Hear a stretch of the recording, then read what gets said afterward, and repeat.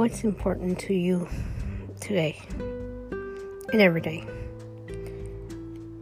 Is it money? No. Is it fame? No. Is it God and family? Absolutely. How many times have we forgotten about those two things in our lives?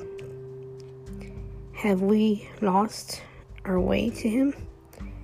Are we just stuck in the darkness, not looking for His light?